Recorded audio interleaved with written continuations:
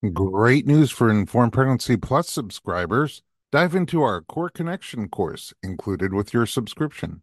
Hosted by Natalie Headings, a pre and postnatal exercise specialist and ACSM certified personal trainer, she's an incredible teacher. This 5-video series equips you with essential insights to understand what your pelvic floor and core are, how they work, and how to enhance pelvic floor and core strength and proper function during and after your pregnancy and birth.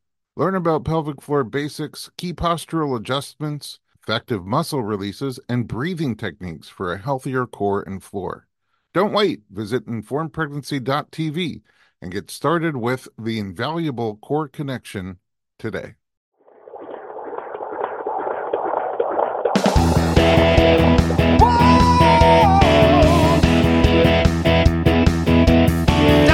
Doctor, give me the news. I got a whole lot of questions for you. This kid's gonna test my will. I got a lot to learn and my baby's due.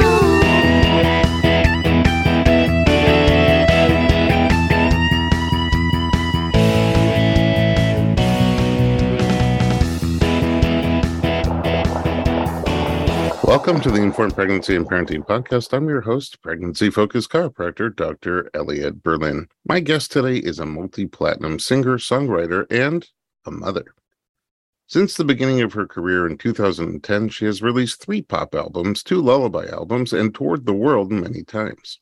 Her most popular songs are Jar of Hearts, 1,000 Years, and Human, which have billions of streams and diamond, platinum, and gold awards. In 2017, she settled down and got married to Paul Costabile. And in 2018, they welcomed their first baby, a daughter named Camilla. In 2020, they had a daughter named Rosie, who was born silent. She's currently 9 months pregnant with another daughter and due next week. Christina Perri, welcome to the podcast. Hello. Wow, a million things to talk about. I'm going to jump right in. Where are you from originally? Born and raised in Philadelphia, Pennsylvania. What was that like? It was really sweet, actually. I had a really nice childhood as far as, I don't know, it was just that generation of like, we didn't know, we didn't have money, we were just like kids running around in the neighborhood, coming home when the street lights came on. Like we were so millennial, like my brother and I, and like, we just sort of have this memory of, having a good time and getting into trouble, what we thought was trouble, but it really wasn't that bad. And like my dad's from Italy, so we have a massive family. He has 8 siblings. I have 50 cousins. Are they here? They're here. Yeah. I actually have 100 family members in Italy and 25 in Brazil. Wow.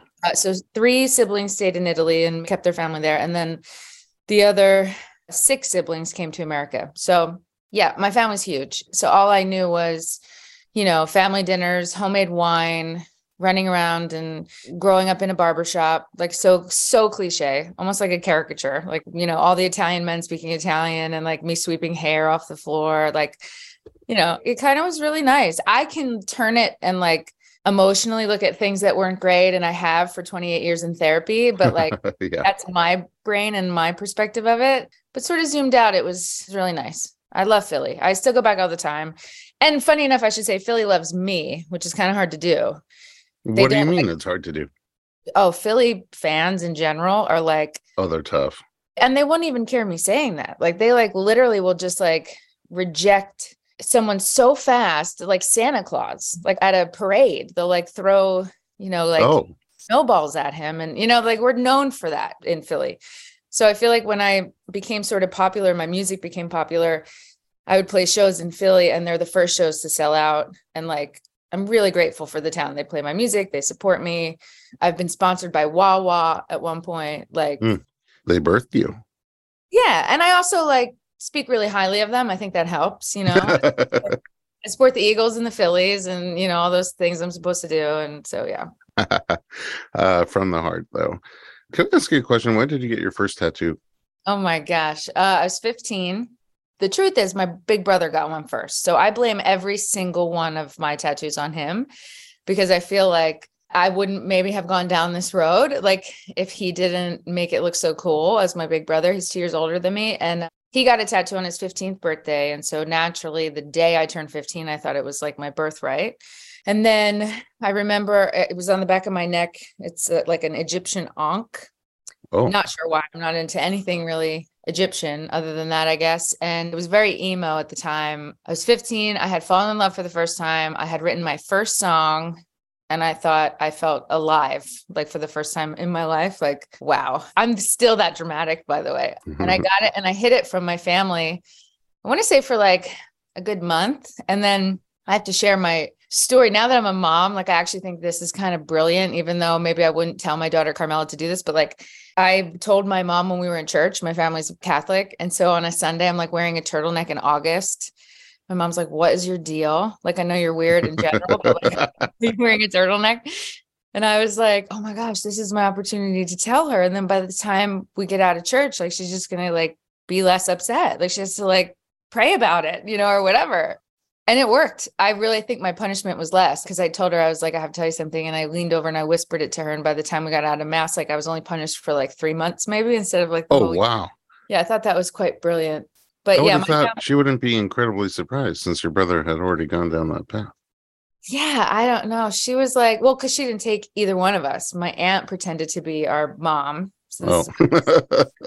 And so she was super bummed. And she was sort of just like, just please don't get your hands or your neck or your face. And I was like, okay. And so like I have a 16 on my hands and my neck, but just not my face. Not your face. So 1 out of 3 ain't bad. Yeah, I thought that was pretty good. First of all, as people get addicted to them, are you still craving the next one? You know what? No, because I like learned how unhealthy they are. Oh. Well, because I got really obsessed with my health in the past 5 years. And I learned that they're like, like metal. Like I'm like all of a sudden thinking like, and I don't mean now they make them without metal and, in the ink, but I don't know about in like the late 90s. And like, I wonder if like, it was just a season of my life where, I needed them and loved them. And like right now, like I can't, like I'll probably get something for my upcoming daughter because I have one for Carmela and I have one for Rosie, but like, I'm not planning like big pieces where I'm just like going to be covered. I feel like I'm weaning down. Do you have 1 or 2 that are most meaningful to you? Yes. Well, I probably have a couple that I really, really love. This is how I look at it. Like, would I get it again? Because there's so many I would not get again. Like it's a cheeseburger. It's just like unnecessary. Like, and if you ask tattoo people this, they'll say, if they're tattooed like me, like refrigerator magnets is what we sort of call my style, like portraits and beautiful, like symmetry. Most people would like not get the same thing again. But the way I look at it is if I would, then obviously that means something to me. So I have a Disney castle here that interestingly enough, like brings me a lot of joy every time I see it. So like, I'd probably get that again. I also have a giant Millennium Falcon on my leg. Oh, yes. Quite cool. And I have that is one of the coolest ones I've ever seen. Thank you. I have my daughter Rosie here on my heart. My husband has it too. I'd get that again, obviously. But it's interesting. They all tell a story. Like even the cheeseburger, I guess. But like there's something about it. Like I used to say, I express myself in 3 ways: as a writer, a singer, and I get tattoos. Like it's just part of my creative expression. And I also like have a belief about our bodies being so finite and like how this is just the one I'm in, for right now. And like I could just decorate it. Yeah. I don't have any, but I think if I had a burger on my arm, I would probably be even less healthy than I am now. Maybe. Although I think your son would probably like my cheeseburger. My son would like it. Yeah, don't give him any ideas. But I would just look at it and be like, okay, we're going to get burgers now. Well, to be fair, I did go on a burger like mission, like a finding the greatest burger in the world. And that is the tattoo in honor of that sort of like quest I went on. And interestingly enough, the second best burger in the whole world, in my opinion, is in Berlin, in Germany. Oh, look at that. I know. We're so connected. I know. So I really do love cheeseburgers. So as much as I made fun of that one immediately, like I do really like cheeseburgers. So yeah, I started this episode by saying, there's so much to cover. Let's jump in. And then I diverted and spent a whole map of your body art. Okay, music. How'd you get into music? Oh my gosh. Well, this one I'll try to keep on the shorter side because I do think, obviously the journey of motherhood is maybe more Well, I think it's cooler, but I have a pretty fantastic story. I'm not going to lie. And, people that do know my music sometimes know my story also because it's so special, but I'll give it a brief summary.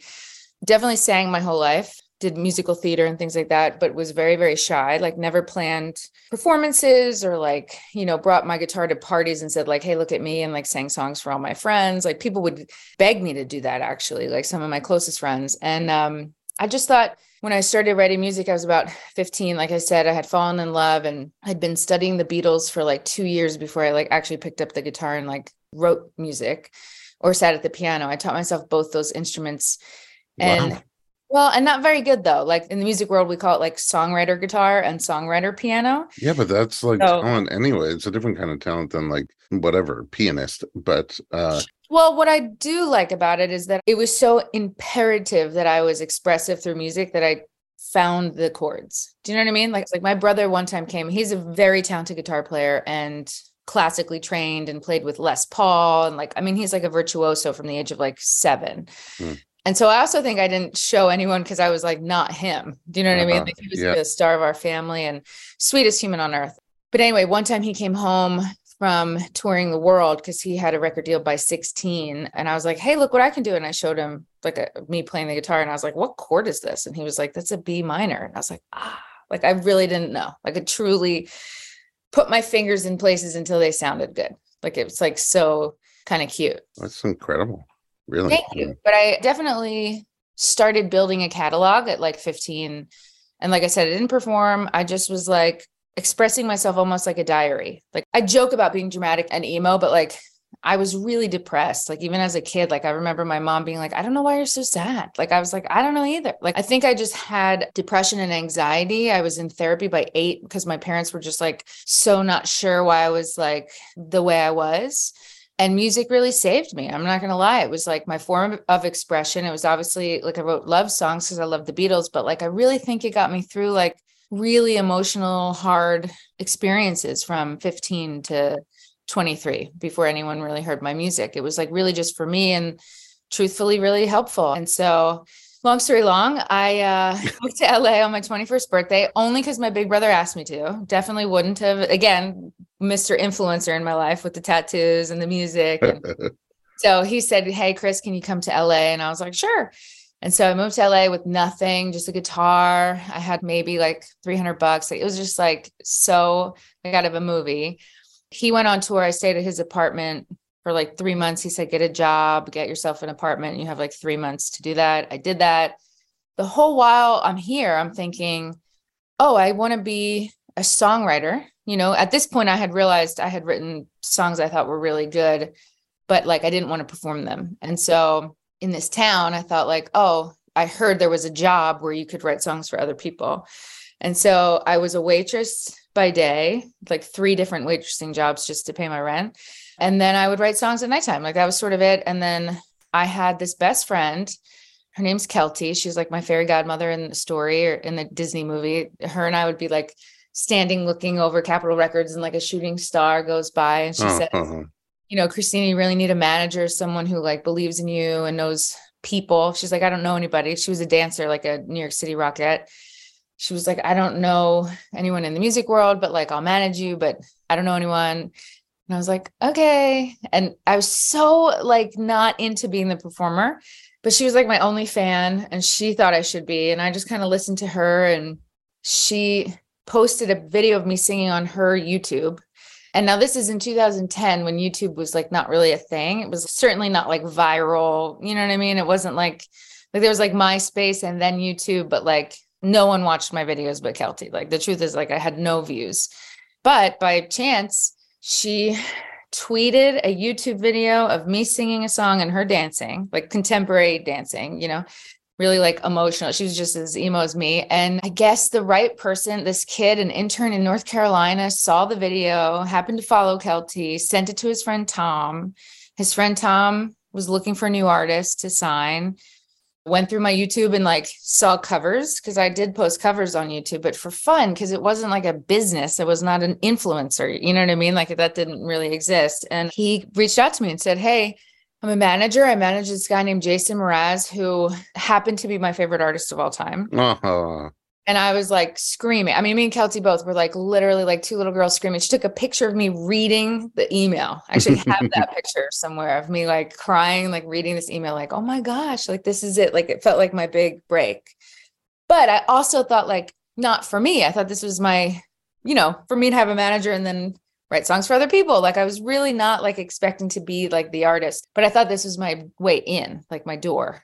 And then cut to same best friend, Kelty, sends this song. I made a demo. So Tom had started managing me, but like unofficially.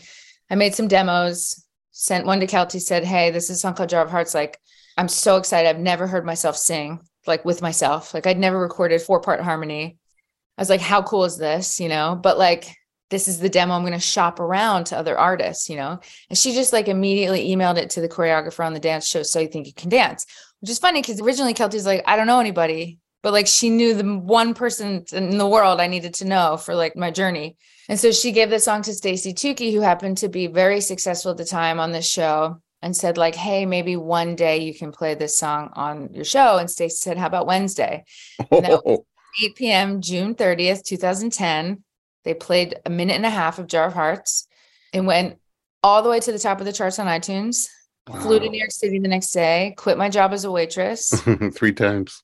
Played it on CBS Morning Show. So You Think You Dance, I performed it. And then Jay Leno, like in 3 days, I performed it on TV 3 times. And like, as they say in show business, the rest is history. I mean, I literally like, that was it. And I have to tell you though, in all honesty, until I wrote 1,000 Years, which then came a year later, I really didn't think it was me still. I thought like this was a fluke, the imposter syndrome that people get. I was like, they're going to find out like I'm not really a performer. But there was something charming about being so nervous and shy. And I would just talk about it. Like all of a sudden I realized my superpower was like, I don't know what I'm doing. And everyone's like, like, so I was like trying to get out, like back out slowly from the spotlight. And everyone instead loved me like more. And I was like, the whole time, like it's in my head. I mean, I would say like, it's not me, it's my music. I'm glad it's doing what it's doing. That's really cool. But like, I never felt like I was the star of the movie. And then like, I wrote 1,000 Years and I remember having a moment like, okay, I think it's supposed to be me. At this point, I can't fight the universe or, the forces that like are choosing me to be this vessel, right? Because like that song just like blew up in a way that's so much bigger than me, became, everyone's love song or grief song or like whatever. And I'm so, so grateful for it. And I let go at that point. I was like, okay, this is what I'm supposed to do. And then here I am. What? I have 2 things to say. First of all, what do you call it? I'm out of breath too. I'm very pregnant. Yeah, I'll give you a little space here. What do you call a fake noodle? Foodle? Oh, that's not bad. Impasta. Oh, this is very Italian. Yeah, you were with your imposter syndrome. That's exactly how I felt. I felt like a big fake noodle. I still do. I'm not going to lie. I haven't mastered it in any way, but one day you'll see you're the real deal. Thank you.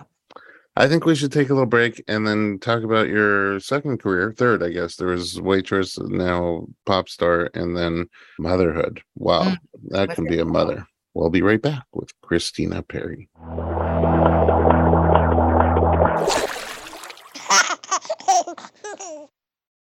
This episode is sponsored by an innovative product that's made a big difference for parents and babies alike. Dr. Mom Butt Balm. As a parent of 4, I've had my fair share of battles with diaper rash, often resorting to thick, unpleasant pastes. I only recently discovered Dr. Mom Butt Balm, and I was immediately impressed by its pleasant consistency and ease of application. This pediatric-approved skin protectant is free from dyes, preservatives, and zinc oxide, making it perfect for your baby's sensitive skin. It's designed by a doctor who's also a mom, ensuring your little one gets the gentlest care. A small dab is all it takes to soothe and protect, avoiding the mess and hassle of traditional treatments. With ingredients like dimethicone and petrolatum, Dr. Mom Butt Balm not only soothes, but also restores your baby's delicate skin. Available on Amazon.com and Walmart.com, it's the smart choice for every parent wanting to keep diaper rash at bay.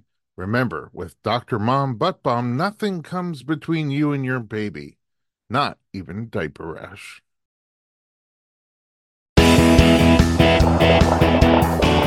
Welcome back to the Informed Pregnancy Podcast. We are talking to Christina Perri. Okay, so your career accidentally explodes, and then you settle down and get married. How did you meet your hubby? So it's very cute and quite nauseating. We met actually at the end of the first day of my second album promo. And I remember it very specifically because it was like a 14-hour press day. I had the Today Show at 4 a.m.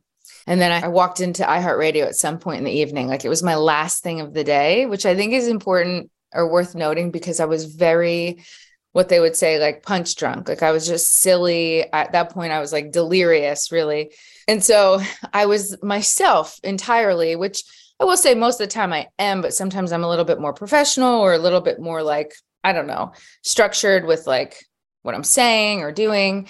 And at this point, I was just like so silly. Like you can see we have the whole thing on video. I walk into this green screen room and there's this like handsome Italian man in a suit. And I'm already just like nervous and silly. And I'm talking about barfing. Like I'm just like not like it is like a sitcom or something. Like if I look back now, I'm like, how did I say that? You know, like I feel like this was our first date. But apparently it was charming. And so he says that he fell in love with me that day. He actually has an email he wrote to his mom as proof that says, "Hey, Mom, I just interviewed the girl I'm going to marry." Wow. So that's very cute. I was a little slower. I will say I've asked my manager, hey, did I like show any signs or mention anything about like, you know, just trying to match his like romance with Paul? And my manager, Tom, was like, oh, I'm sorry, you don't remember fake fainting into the car, like when we were leaving? And I was like, oh, that sounds like me. I was like, okay, I think I've made some sort of like notion that I had, you know, fallen for him because the truth is we didn't go on a date for 2 years. So like that was day one of my promo cycle. And, you know, the music world can be very intense. Well, I think pre-pandemic and also pre-family. At this time, I'm single. I have no kids. I'm on a plane every day. And so, yeah, for 2 whole years, we became friends. I mean, you know, it's actually kind of cute. I followed him on Facebook, like my secret personal Facebook. And he was like, she loves me. Like these were like signs apparently, but you know, I hate to tell, like we laugh about it still, but like, you know, Facebook suggests people, you know what I mean? Like it suggested like, hey, do you know this guy? And I was like, oh yeah, the guy from iHeart. Like Paul's reading into it that like, you know, I'm pining over him and whatever. Maybe I just like didn't totally realize until he, you know, asked me out like 11 times. And like the 11th time I was finally like, okay, you know, I'm in New York finally. Cause the truth is we just were never really in the same place. And when he would be in LA, I would be somewhere else. So I promised him, hey, when I come to New York next, I will go out with you. And I'm a promise keeper. That's the thing. Like, that's what got me. It was my accountability. Cause I remember thinking like, oh crap, I told this guy like I would hang out with him. You know what I mean? Like I felt the need to keep my promise. And we've been together ever since. That was January 20th of 2016. So that was our first date. Went to a Broadway show. What'd you see? School of Rock. Oh, cool. It was very cute. Well, Atlantic Records gave me tickets to Hamilton if I would go to School of Rock and like tweet about it. And I was like, absolutely. I saw the original cast of Hamilton, but I didn't bring Paul, unfortunately. I brought Paul to the other show. Makes sense. I didn't know him yet. I was like, I don't know if I can bring you to Hamilton. It's the hottest ticket in town. And that's not, you didn't make that promise. Right. So anyway, we felt really in love. And Paul always jokes around and says, I was ready to have a baby the day we met. Like I brought it up like at our first date. And I might have. I was already 29, you know, Italian, huge Italian family. He's Italian. He's got a huge Italian family. I was like, this is it. This is my guy. I was like, let's go. Like, what are we waiting for? You know, I was like CEOing our relationship a little too much, you know, but I was like, I was just ready. I wanted so badly to be a mom. Even my OBGYN would be like, I would go for checkups and I would just like cry. She'd be like, your uterus looks perfect. And I would just cry. I'm like, what's happening in my face? She's like, if you're ready, you know, like my baby fever was like, just clicked on. And luckily Paul's was kind of too. I mean, he's my age and he's like super dad. And I knew he would be, you know, you just like kind of see your partner in a way like, especially when you're that age, I think you're kind of like looking for that. So like, I just was so excited to start a family. And so Well, we got married first, but we didn't. We just got pregnant. but did you have a wedding now since then? No, we No. got married at City Hall in New York City. We did get married, but 1 month before she came. I was this many pregnants. And at City Hall with like our two best friends. And we had a big thing with our families, but it was funny because it's like the opposite of what you'd imagine as like a big Italian kind of like wedding. But I was just, I don't know. Our families were so Catholic. They just needed us to be married. Do you know what I mean? Oh, before the baby came? Yeah. We kind of got a little pressured into it, but Check perfect. the box. Yeah. I'm happy with our. No, but I mean, I was all geared up to ask you if they played 1,000 Years at your wedding. And I was on the courtroom steps. So you know what? It's not too late. We joke around about maybe having a wedding, like, at 10 years or something, like with our kids and like doing a whole thing. And then, yeah, I guess I bet you at that point I would consider it. Maybe I'd have like my friends play. It'd be really funny. We can karaoke it. Oh, that would be even better. Okay, I want to get into that pregnancy and birth, but what keeps swirling through my head is how you struggled with anxiety and depression as a young adult through, it sounds like, your tweens and your teens and your early womanhood, and how music, I guess, was a very powerful tool for you in conquering that, taking charge of your mind and being in control of that rather than letting it control you. And as a human, I think we all have some anxiousness and depression, some sadness, sometimes more than others, and sometimes better controlled than the others. But also as a dad, as a parent, watching, my teens, I have like basically 4 teenagers now, and the things that they struggle with sometimes, anxiousness, fear about different things, sadness, and to know that it's possible, to watch you and see, hey, it's possible to find yourself, get control, and not have those things rule your life. It's kind of nice. It feels warm inside. It's reassuring. I don't know. Just to look at you as an example and say, look, this can be done is comforting to me. So, well, thank you. I want to say one point on that. And I love that you paused here and added that in because it plays such a huge role in the next 5 years of my life. So if we're like shooting through my life in its entirety, it's so worth mentioning that I started therapy at 8. So like, I do want to just add in like the tools that allowed me to get well. Sure. So if I started therapy from 8, I really did stick with it until I was about 17. And then I have to say that I got really into drugs and alcohol, which I'm not proud of, but I also will say that in some ways it just helped me exist and get to the place where I got sober. Like a lot of people who get sober will say, like, I'm actually quite grateful that I had something that helped me get to the next level. Like I was so sad, like music was so helpful and the best. And then college and that time, that was really difficult, but at least like I felt I'm grateful that I didn't overdo it. But at the same time, I'm mostly grateful that I got out of it. But I will say I can't lie and not say there was like a scary couple of years from 17 to 23 where I was a bit messy, and I'm sure my parents didn't sleep very good. Do you know what I mean? Yeah, that's the truth. But I did have music and my family, and I had therapy. Like I still went, but I was a little bit lost. And then the gift of sobriety, which I have to call it that because it really does feel like I know so many people that want so badly to be sober and can't get sober or can't stay sober. So I would like to think that the surrender of it all and like choosing to get sober at 23 for me really did save my life too. And was just the next thing I needed, So in that journey, and I kept going to therapy, but getting sober for me was a huge, huge thing, because then I was present for my career. So my career actually happened after I got sober, which was my true self, my true essence, my true, right? Like when people are cleared of substances, like that's just like their most genuine soul, I think. And so like, it's interesting that that's when my dreams started coming true. That's when I started like touring the whole world. Now I struggled with depression and anxiety on tour and nervousness and bad relationships and all those things. But like, I really, really also did a lot of work. Like I did the 12 steps. I had a sponsor. I had sponsees, which I think is also worth noting because I think that's like full circle sobriety. And, I was really spiritual. I did a lot of praying and meditating. And then, gosh, I had no clue what it was preparing me for. As soon as I became a mom, the transformation that occurred, like chemically, emotionally, spiritually, mentally, physically, like it was so fundamentally shifting. I'm so grateful for everything I had been through and everything that like I didn't even realize I was sort of like prepping for. But I did want to just mention, yes, thank you for noticing.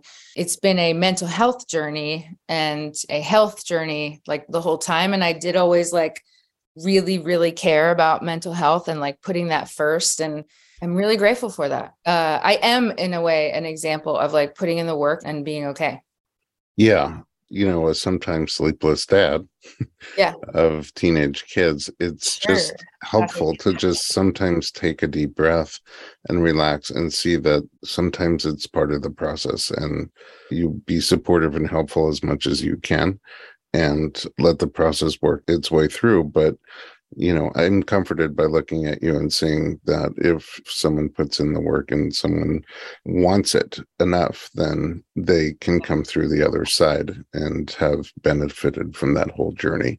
And then their parents can sleep a little better. Oh my gosh. Well, I'll call you when Carmela's a teenager. Thanks. I'll give it right back to you.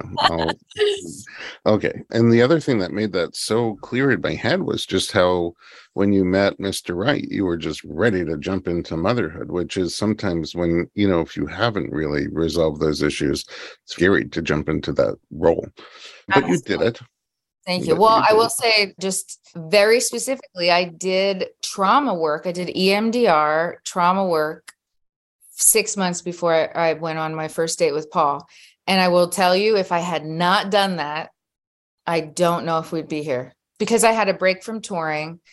So I was on tour. I did 19 tours in a row and was on tour for 6 years straight. And like that alone was like a little bit traumatizing, but wonderful. And then when I got home, I was single, just to be really honest. And I finally focused on me. And then I was like, wow, I have a lot of trauma just from being a woman in the world and going through things as teenagers and during when I wasn't sober. There were so many things I had to go through and work through. And I actually did that. And I remember telling my therapist, like, hey, I feel worse. Like I'm mad at the man at 7-Eleven and I don't even know him, And she was like, trust the process, trust the process. And then boom, I literally went on my first date with Paul and I was like, oh my gosh, I'm ready for you. But I have to point out, I really like almost prepped for that and didn't know it. Do you know? Yeah. Hard. Yeah. But I like was never, I think, ready in any other relationship I ever had. So it is really cool that by the time I met like the right person, I really felt like, in the right place. Yeah. Very cool. So you guys did have a baby kind of right away. Yeah, within a year. So we dated a year and then I was pregnant by the spring of 2017. And at this point I had moved to New York City for him, by the way. I was living in LA for about 10 years. And then he was like my New Yorker guy. And I thought, oh, I'll just move to New York. I'm so in love. Like, it was just like, I've always wanted to live in New York City. I don't know why I'm putting on like some Hollywood. I felt like I just was like in the clouds, you know what I mean? Like, oh, let me just leave the place I lived for 10 years with all my friends and like my favorite people, because I find it interesting that like I circle back and now we live in LA again. But like at the time I was just so in love and I was just like, took the whole year off, like I didn't tour. I was just like in La La Land, literally, but not LA. And so moved to New York City just to be in love, just to, I don't know, live out this like movie, and ended up getting pregnant, moving into like a high rise in New York City. I felt like Rapunzel, the top of a tower, so nauseous. My pregnancy was like, I'd never been pregnant before. What's funny too, is like, it was definitely not planned. So when I got pregnant, I didn't know I was pregnant, right, for the first couple of weeks. And I remember, well, Paul tells the story that one day I woke up and I ordered a cake for breakfast. Like on Postmates, I ordered a Lady M cake from the Upper East Side or whatever. And I ate the whole cake. And he was like, are you all right? And I was like, yeah, I think I needed this cake. Like days later, we found out I was pregnant. But I'm going to have to pee on a stick because I might be pregnant if that's the, yeah. Honestly, it was so funny. Listen, you said it wasn't planned, but were you trying to not get pregnant and it failed, or you just not most careful? Were you okay? I'm not the most careful. And honestly, like since then, I've been the same way with all my other pregnancies. Like I think I count wrong. I don't think I'm very good at like figuring out when I'm ovulating. And I truly mean it was an accident. Like I certainly wouldn't have tricked Paul into having a baby, but I guess we were just not being careful. We weren't trying, but we were trying, but we weren't trying. Like that's what some people say. There was no goalie. Yeah, no. We didn't have that. And then, we were just so in love. I mean, I honestly think it was like, I can't recall when it may have even happened. I don't know. It happened. And we were so excited and happy. And like, even his family was happy for us, like the very Catholic family that he's from. And then at that point, when he getting married questions would come up every day. But I remember it being a time of like curiosity, like nothing about pregnancy, like scared me. I had no physical complications. I had a great doctor. I would go all my appointments. Everything was normal. I was super sick. Like I said, like I felt like Rapunzel in my tower. Like I would just watch Disney movies all day and nauseous and like eating crackers and crying. That's how emotional and dramatic I am. So that felt kind of normal. And I don't know, it was just like a really kind of nice memory. Like truthfully, I didn't know how good I had it, if I'm being honest. Like because of my next 3 pregnancies, I thought they were all like this. You know what I mean? Like I didn't have any experience before. So I just kind of rode through it, and we got married in December of 2017 on the day we met in the same green screen room. It was very cute. Aww. And then we had Carmela on January 17th of 2018. Really great birth experience also, I have to say. Like it was in a hospital, Lenox Hill Hospital, and I like didn't regret any of the things that happened. I didn't have a traumatic experience. I know so many women have traumatic birth experiences. My water didn't break, but I labored at home. Like I knew I went into labor, and I was able to like be at home until like 4 centimeters, and then went to the hospital, and I had an epidural. I slept a little bit, woke up at 10 centimeters, pushed her out, and she's perfect. I mean, again, pretty textbook. Right. I only say that not in a humble brag sort of way, but in a comparison to then what came next. Like, you know what I mean? Like it was so. But did you have any vision or plan or idea of how you wanted the birth to go, or just go with the flow? I was actually pretty specific. Well, because I read all the blogs. At this point, I was on all the apps. I definitely was very first time mom where like I did so much research, and I would even protect myself emotionally and say, I'm going to stay in the trimester I'm in. I'm not going to read ahead. And like, I didn't make a birth plan because everyone I know said, don't. They said like, have an idea of what like you maybe want or don't want, but then you have to just like be open. And so like, no, I kind of just, Paul was even really great. I didn't have a doula. I had Paul, and he had salami. He literally brought salami and mozzarella in my placenta cooler. Oh my God. And was eating it with my OBGYN, like in the hospital room while I'm like bouncing and laboring on the ball. And like, they're eating like, and mozzarella. And I'm like, I didn't hate him. Like, cause I especially the journey of like loving and hating your partner through this whole thing is like so intense. I mean, I hated him like 2 days later. But even that moment was cute. Do you know what I mean? Like, and like, maybe I'm just romanticizing it a bit, like as remembering it almost 5 years ago, but yeah. Or also I'm again, comparing it to what the next pregnancies were like. And it just seems like I would take that one any day. You know what I mean? Like, yeah. Well, we're going to get into your next pregnancies in a minute. I'm curious what postpartum was like for you from that first birth. Sure. That was much harder. That one, I sort of hit the ground because real life stepped in a little bit where it was flu season in New York City, and Paul's whole family got it one by one instead of all at the same time. So all of a sudden our plan of having mother-in-law and Paul's 3 sisters helping us was out the window. Everyone was sick.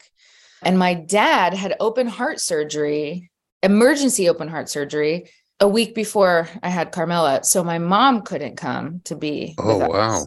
But I will say like everything was like perfect maybe until we got home. And then Paul and I had to sort of figure it out on our own, which for a couple of reasons, I look back now at a little bit nostalgically because I can't believe we made it through that. Like I almost wonder if we're still married because like we worked so hard on us not breaking up after that. Do you know what I mean? Like it was so hard when it was just the two of us in New York in the winter. Everyone was sick and we had no idea what we were doing. You know what I mean? And like, then he annoyed me every single thing he did and every sound he made. And, you know, like in every way he held the baby and he did everything wrong. He knocked off her belly button too soon. I cried for 4 days. You know what I mean? Like that was more like realistic. But I will also say I wrote a song about postpartum depression called Mothers, which I'm really proud of because I even had like the conscious thought, this is insane, like how I feel right now. And because I'm so sober, I think sometimes I have the ability to like really know like something is like chemical because like there's nothing else in my system. So when I would get waves of postpartum, which by the way, the language of that really helped me because at first I thought postpartum depression was something you just get and then you have it and that's who you are. And that's like, you know what I mean? We're kind of taught to be very scared of that. All the books and things I read always said like have a code word or a safe word. And like, you know, it's a little bit scary how we talk about it. And then all of a sudden I decided to put my own filter on it and was like, okay, what if they're more like waves? What if I imagine they're just chemical, right? They're my body regulating, they're my hormones regulating. Like at one point, my hair all fell out here and here at 4 months. And that's when I had like a real dip. And I was like, well, that makes sense. I'm having physical symptoms. I started to like do what I do, which is like make a formula and understand it. Like that's kind of how my brain works. Like I need to like understand.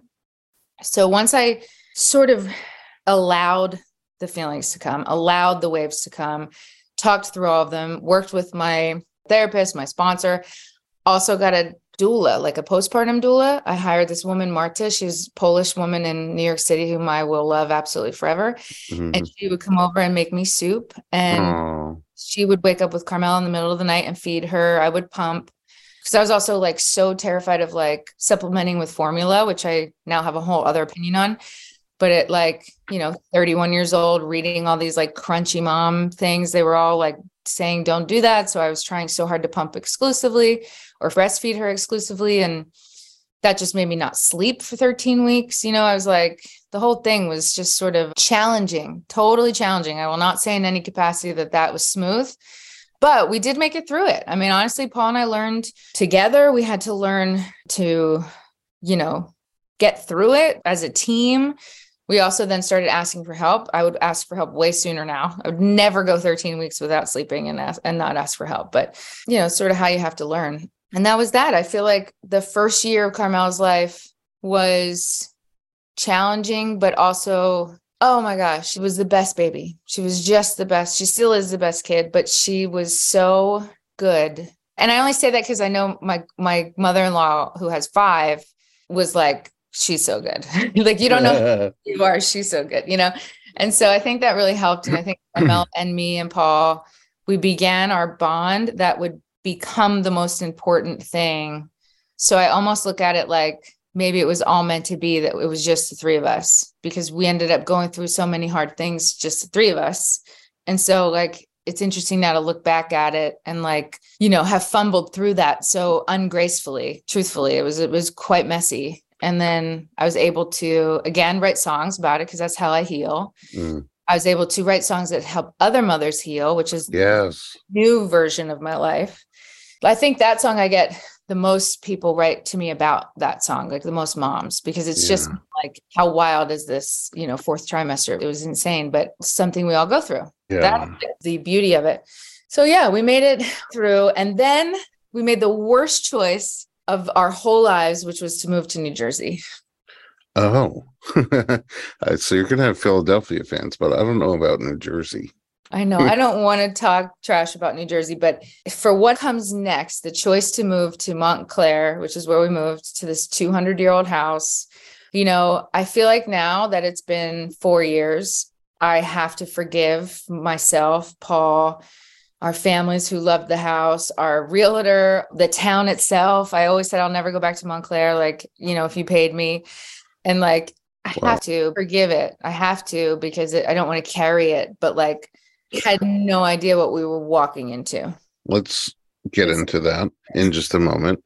As we go into this next commercial break, I am thinking a few things. One is you mentioned EMDR, which is a very powerful trauma processing tool. And it stands for eye movement desensitization and reprocessing. And it's one of the forms. My wife is a perinatal psychologist, so she does a lot of work before and after having a baby for individuals and for couples, and EMDR for processing trauma. Another one called somatic experiencing, SE, also very powerful. There are some great tools available post-trauma, any kind of trauma, sometimes trauma that has to be reprocessed before becoming a mom, and then sometimes afterwards. And then you mentioned postpartum struggles with mental health, which is extremely common. And so Alyssa and I did a podcast together. It's the only one where it's just the two of us. And her name is Dr. Alyssa Berlin. And the episode is called Preparing for Healthy Postpartum Transition. And it's a powerful episode to listen to for people who have not yet had the first baby. Or every time you add another one, things change also. And so it's a good refresher there. And of course, she has a program called the Afterbirth Plan, just because of the experience that you went through and how common it is, and how she was seeing people fall into the same exact pitfalls over and over and over again. And she can only work with so many people directly face to face. So she made it into an online program that people can do from anywhere at any time. And it's called theafterbirthplan.com. On that note, with your permission, we'll go into this break with a few bars from your song, Others, and we'll be right back.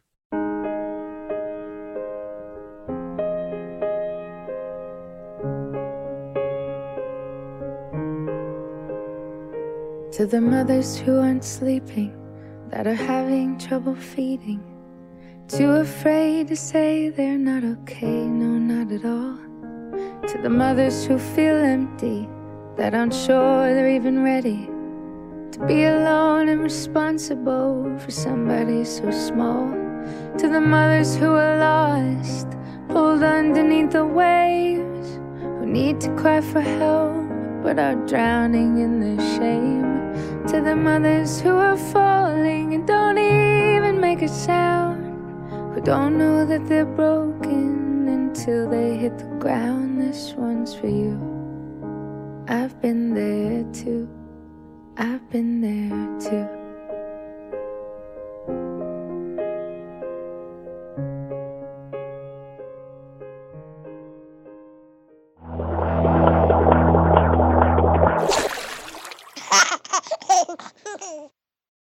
Hey everyone, it's Dr. Berlin, and I want to talk to you about something that is close to my heart. Literally. Omega-3. It's a crucial nutrient that's sadly overlooked. With 95% of women deficient, Needed, the supplement brand I trust, created their brand new Omega-3 soft gels. Designed by perinatal experts, they support you and your baby's well-being from fertility to pregnancy and beyond. Unlike other brands, Needed's Omega-3 is sustainable, pesticide-free, and third-party tested for purity. Plus, my favorite, it has a milder taste and smell, perfect for sensitive mamas. Don't wait. Visit thisisneeded.com and use code BERLIN to get 20% off your initial order. Experience the needed difference, consciously crafted for your health and the planet.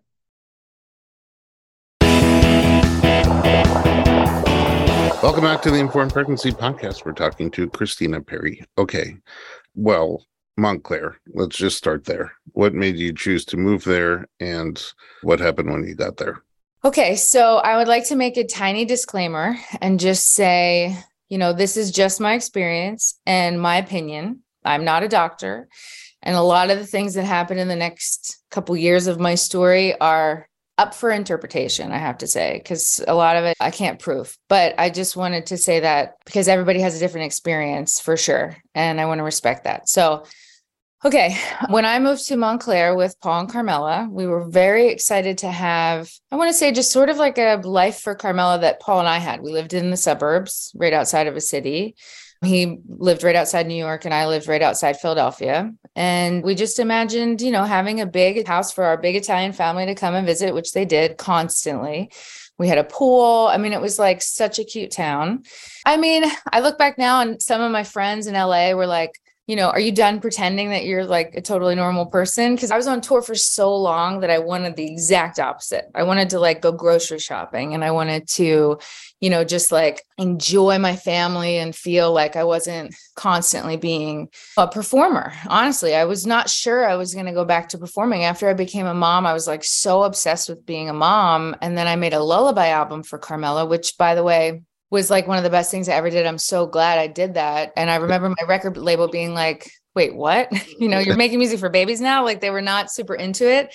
And now I know they are, because like there's streaming numbers and whatever. But it was so authentic. It was like, no, I'm a mom now. It changed me from the inside. I absolutely love being a mom. And like, I want to, record the songs I actually sing for Carmela. And so, life was looking pretty good at that point, where I was making music for her. And then I was also writing new songs based on just like the new version of me. And I was proud of the new songs I was writing, which would then be my third album. But this was 4.5 years ago now. So it started like a long time ago. And everyone knows it took me like a long time to put out my third album, which I have just put out. Congratulations. Thank you. Some of the songs were birthed at this time. Like, it really was like a pleasant time in our lives, which, in the movie of my life, like, would really fool the audience, because that is how we felt. We just felt like, we had arrived. There's also some like weird cultural thing in America that's like, you get married, you have the baby, you buy a house, and like life is good. And that's like the goal. And then what's interesting is like, but was there a white picket fence? No. Stone fence. It was a beautiful house, honestly. But maybe that was the missing. I think obviously, if we look back. But anyway, so, I only say that because I want to also debunk that that's like a necessary road to take, because in my mind, it was the opposite of my reality, which was on tour. And what's funny is people would probably want the life I had before that life. People think being famous is really cool. People think, touring the world is glamorous and amazing, but really it's like 4 a.m. and you're like crying in a bathtub. This is life, right? It's all perspective, but it's all, everyone thinks the other side or the other thing, or if I would just get to this, I'll be happy. If I just get this, I'll be complete. And like, I'm just setting it up here to say, we really had all the things checked off the list and lived near our parents. I mean, all of it. And slowly and invisibly, I was becoming very, very sick. Well, the truth is, I don't know if you can tell from this podcast or just for me in general, but like, I don't miss many things. I'm like so observant. I'm so obsessed with my health. I've been, sober at this point, like maybe 7 years. And I'm like, all of a sudden I'm having just like odd symptoms, like colds and flus like that. But like, all of a sudden I go to my OBGYN and like, I need thyroid medication because my thyroid numbers are weird. And I'm like, okay, well. Is that something that you went in because you felt a change, or just on a regular checkup? Yep. I'm going to be really honest in the fact that none of the medical issues that started to occur set me off with red flags, none of them. And that I regret deeply, because I wish I noticed. But the truth is, even someone like me who is like really, really aware can absolutely not notice. And so I want to cut to November of 2019. So that's a year we're living in Montclair, but I'm traveling. I'm doing Nashville songwriting sessions, and Paul's working in New York City, and Carmela's thriving. And we have a nanny who travels with us. And now I'm working on my third album, and life is good. I'm just writing songs in LA, New York, Nashville, LA, New York, Nashville. Never really consistently in our house for too long, but that was our hub, right? So New Jersey is now our hub. So we go to LA for one of our many trips in 2019, and I have what I think is food poisoning, but it turns out I'm pregnant. And so I find out like 2 weeks before Thanksgiving. We're in LA and we are over the moon, because actually we really wanted that, right? We really wanted, Carmela was 1.5 years, and it's kind of all I wanted. Like, it was always the plan. It was definitely just like, we were trying, but we weren't like obsessively trying, but we were just like so ready. And it was funny because I kept saying to people jokingly, oh, whatever comes next, I'll do, whether it's a baby or an album. Like, I just really wanted another baby. So I get pregnant. We go home, we tell our families on Thanksgiving, and there's this image that I always imagine, like if I write a book, like putting it in the first page, because we went to Disney World for the week between Christmas and New Year's, me, Paul, Carmela, and Paul's little sister, Mary, who at the time was like 17, like really little sister, but wonderful, Zia to Carmela. And we're in Disney and it's New Year's Eve and we're looking at the fireworks and someone took a photo of us from behind.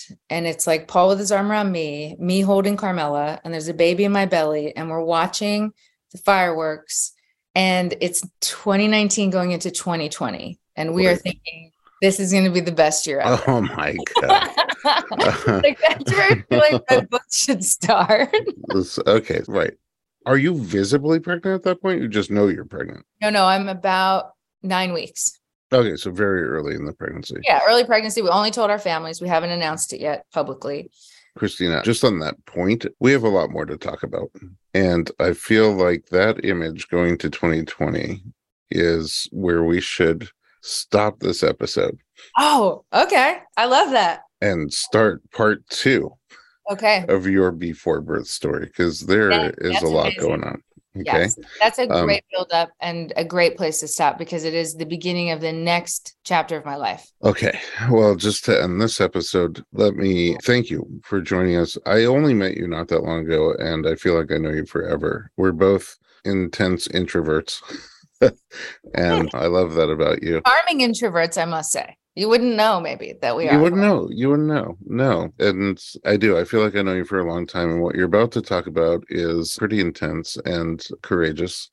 And I know you're doing it to help other people. I know you're already helping other people, and it's going to go a lot farther. So before we go there, let me just ask you this question. Where can we find you online?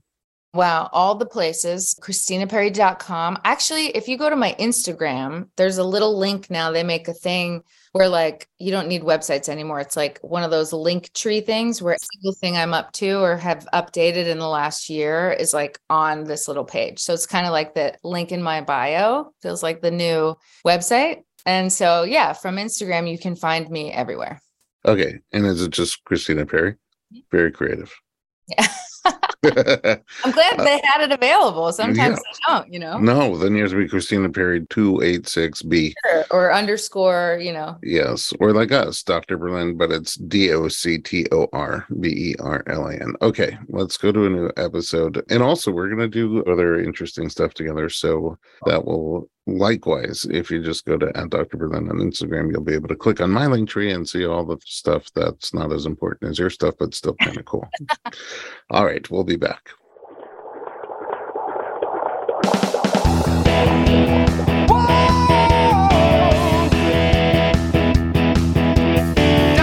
Doctor, give me the news. I got a whole lot of questions for you. This kid's gonna test my will. I got a lot to learn, and my babies do.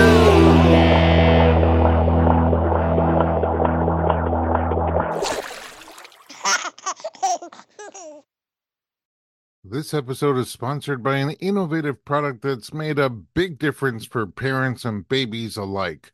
Dr. Mom Butt Balm. As a parent of 4, I've had my fair share of battles with diaper rash, often resorting to thick, unpleasant pastes. I only recently discovered Dr. Mom Butt Balm, and I was immediately impressed by its pleasant consistency and ease of application. This pediatric-approved skin protectant is free from dyes, preservatives, and zinc oxide, making it perfect for your baby's sensitive skin. It's designed by a doctor who's also a mom, ensuring your little one gets the gentlest care. A small dab is all it takes to soothe and protect, avoiding the mess and hassle of traditional treatments. With ingredients like dimethicone and petrolatum, Dr. Mom Butt Balm not only soothes, but also restores your baby's delicate skin. Available on Amazon.com and Walmart.com, it's the smart choice for every parent wanting to keep diaper rash at bay. Remember, with Dr. Mom Butt Balm, nothing comes between you and your baby. Not even diaper rash.